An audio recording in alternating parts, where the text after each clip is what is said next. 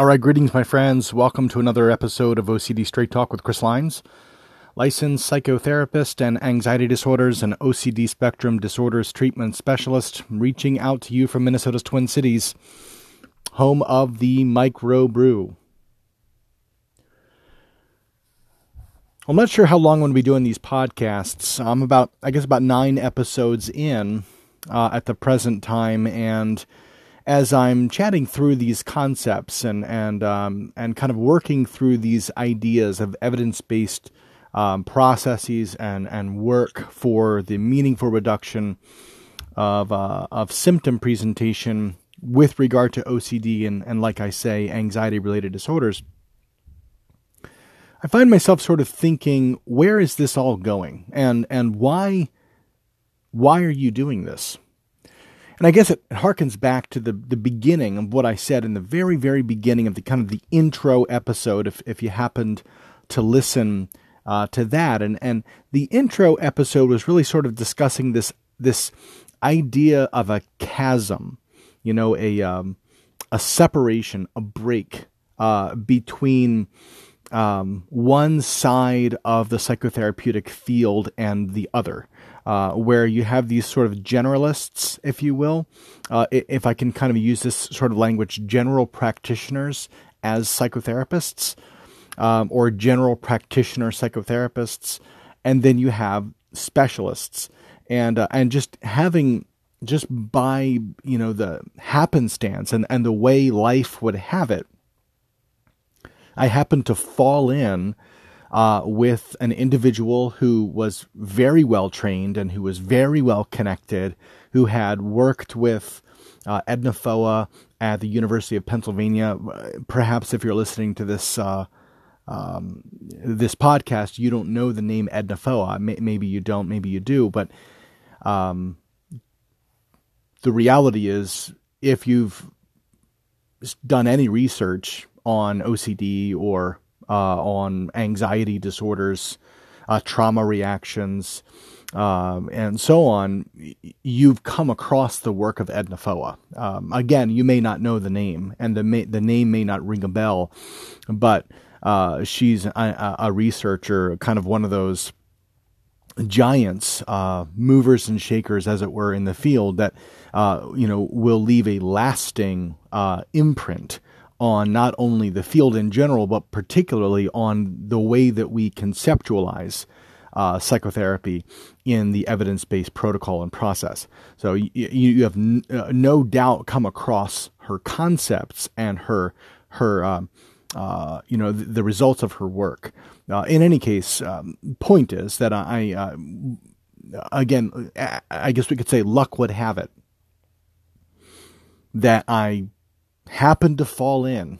I happened to send a resume. I happened to get a job interview. I happened to get offered a job. I happened to find myself under the tutelage and under the kind of the clinical supervision and training of someone who had worked directly with FOA, and who kind of gave me an opportunity to jump into the field of the kind of specialization of OCD work and more generally anxiety-related treatment.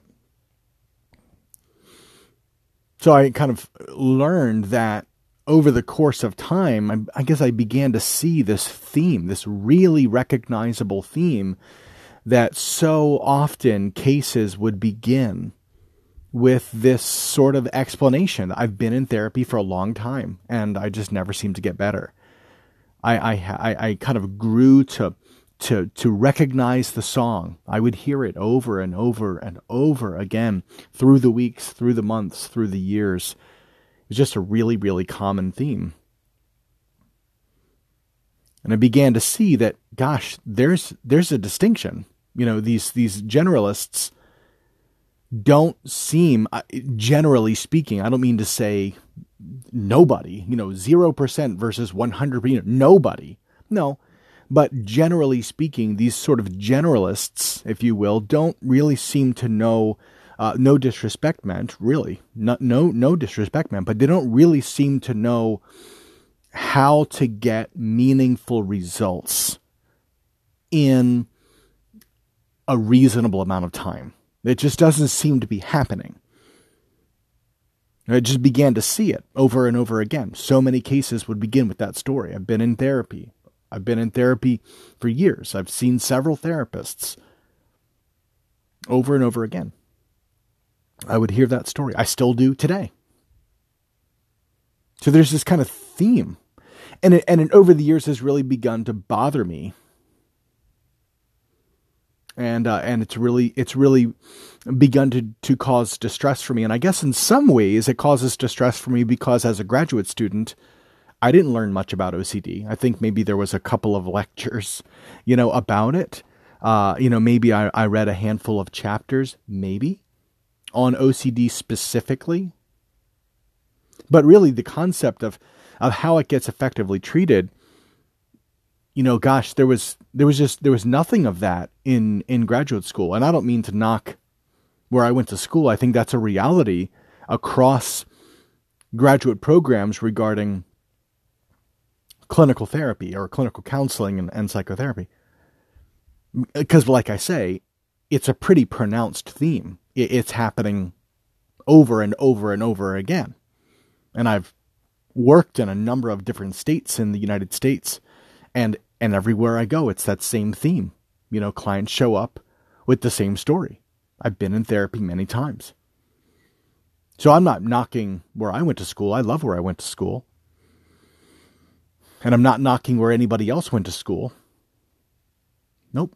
I think it's just a reality that we don't get trained in graduate school to do this kind of work. You just don't. You don't. You do the best that you can with what you've got. But the simple reality is most of us are undertrained to deal with, if I can say it this way, disordered anxiety or clinically significant anxiety presentations. Most of us just don't really know the roadmaps. Most of us just don't really know what to do to produce or to help clients produce those results. We just don't. So I just happened to fall in with someone and get some specialized training and see the theme. And here's the theme. Here it is. And I've been doing a podcast, for about 90 days. I've been doing this podcast, and I find myself beginning to sort of revisit the whole idea. And I find myself asking, well, where is this going? What is it that you're meaning to accomplish? Because as I say, I begin every episode, except this one, with the statement that this podcast is only a podcast and it's not intended in any way to take the place of evidence-based psychotherapy or to serve as your medical advice. Yet I will then go and sort of talk about some of these clinical concepts that really play out in therapy. And the intention is not for this podcast to somehow take the place of therapy. I've said it over and over and over again, and it's true. That's not the intention. So it just sort of raises this question in my mind. What is it that I'm seeking to do, to accomplish? And I suppose if nothing else, what I'm seeking to accomplish is to be a voice for you.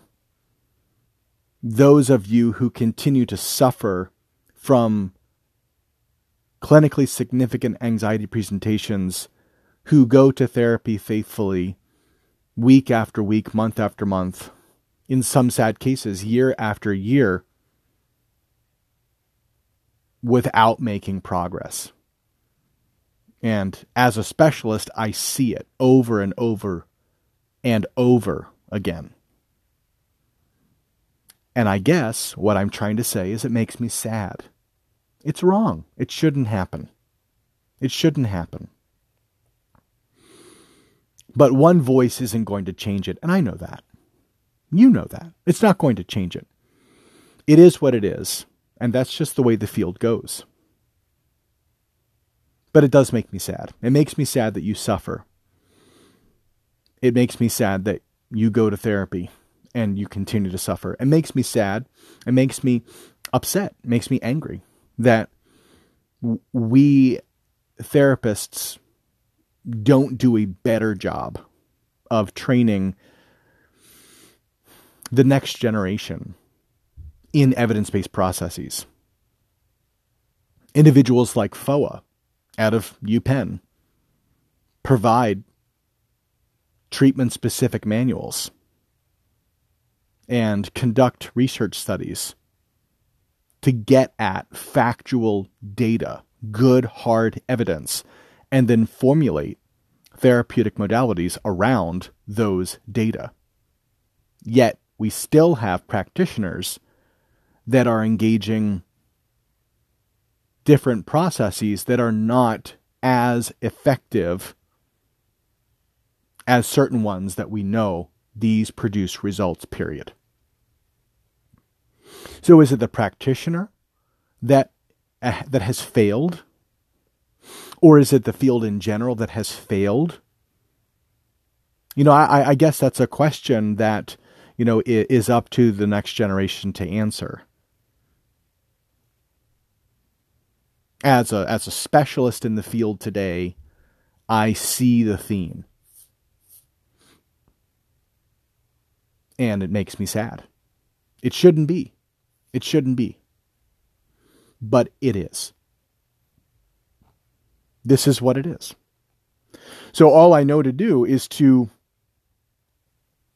jump on the air like this and start talking about the evidence-based process and start talking about the active ingredient of behavior change within that process. Start talking about the importance of getting in to see a specialist. Again, absolutely no offense meant to generalists. That's not at all what I'm meaning to accomplish here. Nope. But I am meaning to empower you, the listener, with information. Information that's backed by not just a research study, but hundreds and hundreds of research studies, decades of information. That really, when it all boils out, it points to, if you take the C out of OCD, it is no longer by definition OCD, and it will not endure symptomatologically very long. If we change that behavior, you've heard me say again and again and again, if we change that behavior, the thoughts and those feelings are just short to follow. If we change the behavior, and that's the one that we have the most control of, we can't just stop having thoughts, right? Now, again, you've heard me say this, we've gone through it and through it. But this is the intent. This is why I get on the air and publish these podcasts, to empower you, to equip you with knowledge, with fact, with data. This is why I do it, to encourage you, to empower you, to try my best with what little voice or power or platform I have to begin to mitigate that gap, to begin to shorten that chasm, and to begin to educate and empower not just listeners, but therapists too. That all of us can work to be on the same page together so that we can work as a community collectively to be better at treating anxiety-related disorders. At the end of the day, a lot of these symptom dimensions really, really do function a lot more similarly than they do differently.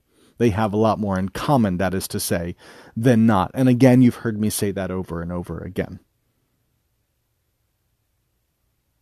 So I just wanted to get on the air here. Again, I'm not sure, like I said, how many more times I'll do this. Maybe I'll do a lot more podcasts. Maybe I won't. But it makes me sad that so many are out there suffering, and so many are out there struggling. And there just seems to be little that we can do little that we are doing, I should say it that way, to stop it. There is much that we can do. There is much that some individuals are trained to do. There is a lot of very good that we're able to produce through evidence-based processes. The challenge becomes when we're undertrained and we're under-oriented to the evidence-based work. The true loss is not felt in terms of dollar figures when money exchanges hands. The true loss is when clients, when you, the listener, are going to therapy week after week, month after month, and not making the progress, and little by little beginning to believe truly and genuinely that you will never get better. That this is, as it were, the cross that you will bear, and you will live this way for the rest of your days.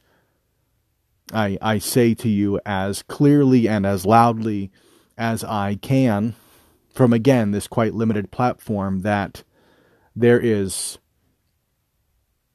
phenomenal volumes of evidence and data that these conditions are so very treatable.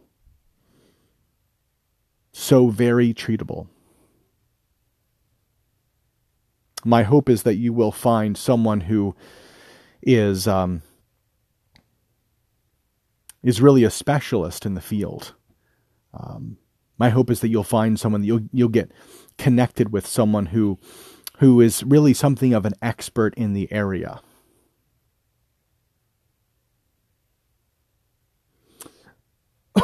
I hope that you won't continue to suffer